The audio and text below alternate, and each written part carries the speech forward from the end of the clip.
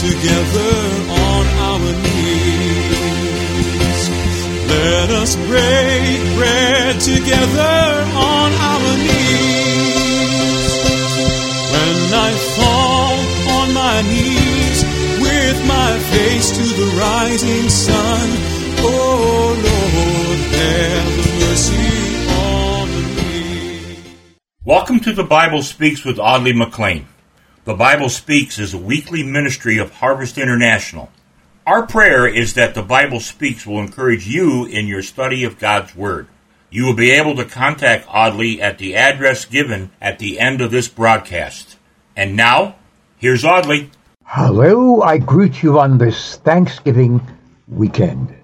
I trust it has been a good and enjoyable time of gratitude to God.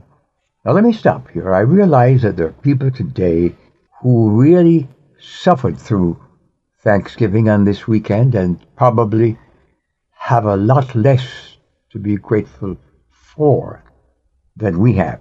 And for them, we ought to lift our hearts in intercession, asking God to intervene on their behalf. But if you're listening to me today, and you don't have somebody pointing a gun at your head or threatening to burn your house down or to have you arrested because you are a Christian, and I use that word advisedly, because you are a follower, a disciple of the Lord Jesus, because to be quote-unquote Christian can mean so many different things. Yes, that's how it is in our world today. But let's be grateful to God. Count your blessings. The hymn writer says, count your blessings, name them one by one, and it will surprise you what the Lord has done. We've been looking at the little epistle to Titus, near the back of the New Testament. And it's got just 3 chapters, and we've been kind of scouting through the first 2. And I guess the principal thought I want to use as a wrap-up for those 2 is that Paul is encouraging young Titus, who is out there in the Mediterranean, in the island of Crete, to put things in order. And my sense of this little epistle is that he's saying, do it all with sound doctrine in mind. And I suspect that today's church could use a good dose of sound doctrine. The English dictionary says doctrine is a principle or position or the body of principles in a branch of knowledge or a system of belief. And that can be in education, government, religion. The Greek word used for doctrine in Paul's writing is the word didache or didache, and it means practically the same thing, reaching into a source for knowledge on how this business operates, how this church operates, how this person operates. You see, except you're basing your religious activity, your discipleship activity, your Christian activity on sound doctrine, you can be anywhere and do anything. And tragically, the warning and the exhortation that Paul wrote to Titus regarding the church at Crete has absolute application in 2021 or 2022, if that's when you are catching this broadcast. Let me encourage you to look again at the Word of God. The book of Titus capsulizes, I think, the entire message of the gospel, because sound doctrine is the application of the fact that God gave His Son, that sinners, all of whom are lost, go back to Romans 1 and 2 and 3, And Paul says they've all gone out of the way. Everyone has become unprofitable. Way back in the book of Isaiah, we had that confirmed. All we, just like sheep, have gone astray, turned everyone into his own way. I need to ask you a question. Have you ever seen an age, a period of time, when everybody seems to want to do his thing, her thing, when law and order and justice and correctness seems to be unimportant, trivial? Well, let me ask you this. Are you carrying that into your lifestyle, your church life, your home life? I want to just stop for a moment, because Paul, in this little epistle, addresses every segment of our existence. Old men, old women, young women. And I hope that on this Thanksgiving weekend, that as you gather together in fellowship, I expect to be with family.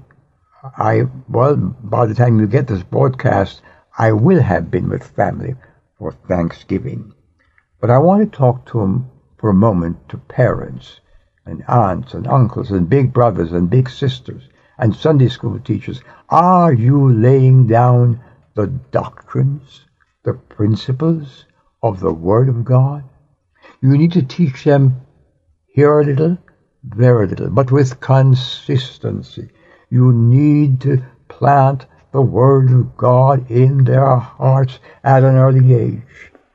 I've heard statistics like 80% of the professing Christians came to trust Christ before the age of 18. And those stats were done a couple of years ago. I don't know what it is today, when all these mechanisms that we have available to us are attracting their attention. Almost 80 years ago, when I came to Christ, I admit we didn't have all these distractions. We had the things of nature.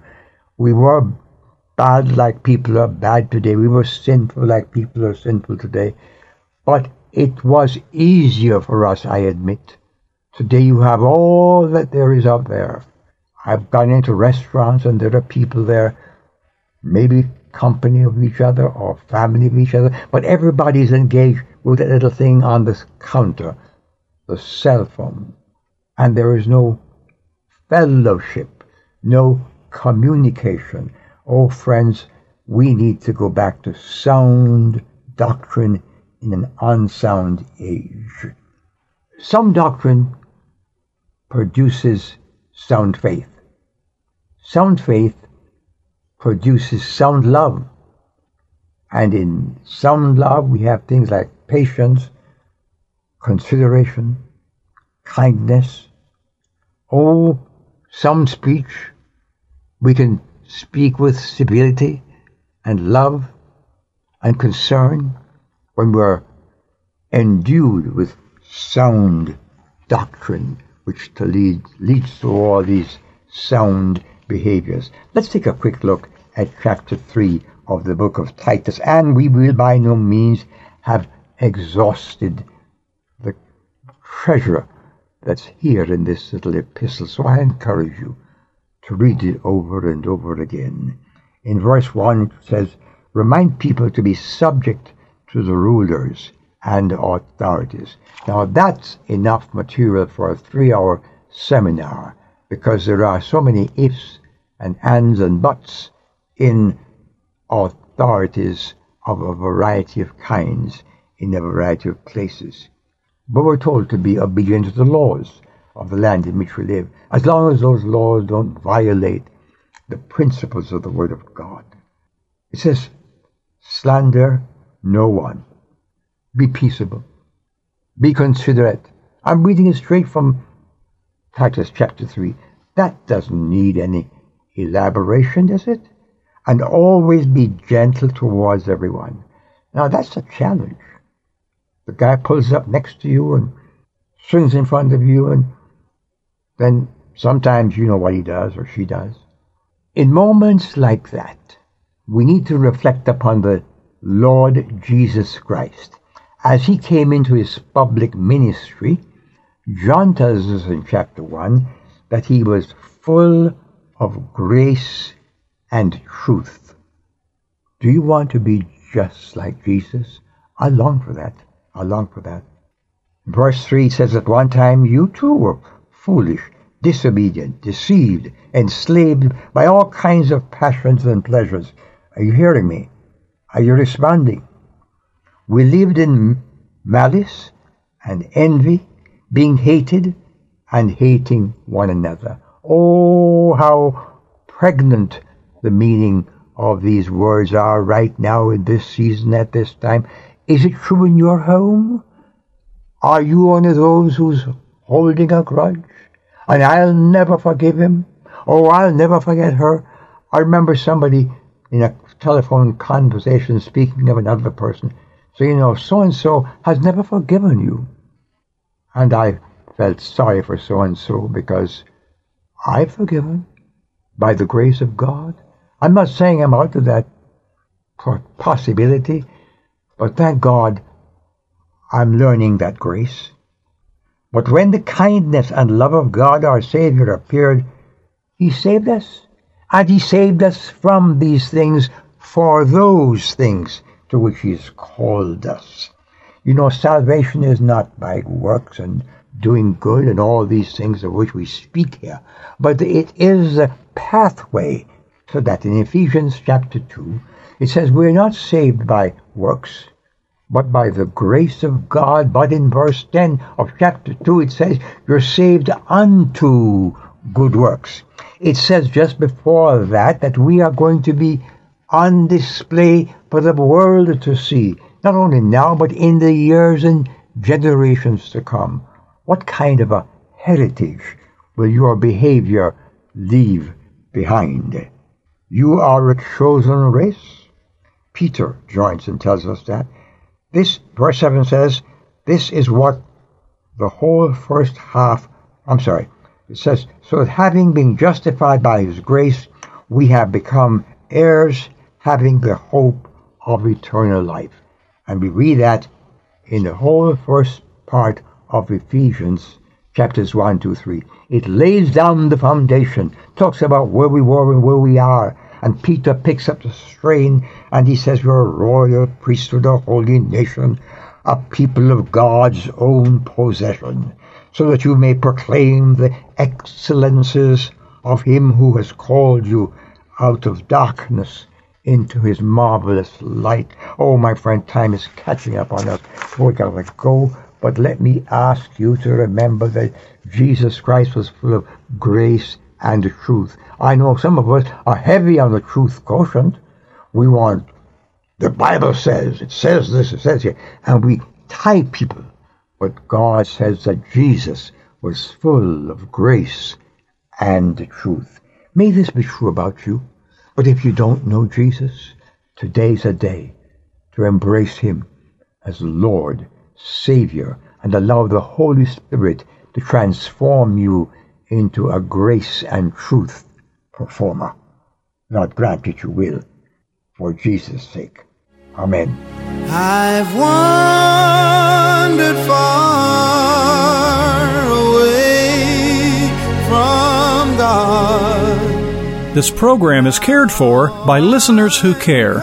Your prayers and financial investment in this ministry helps to keep the good news on the air. We look forward to hearing from you and invite you to write us at Harvest International, Post Office Box 6690, Ocala, Florida 34478. Again, that's Harvest International, Post Office Box 6690, Ocala, Florida 34478.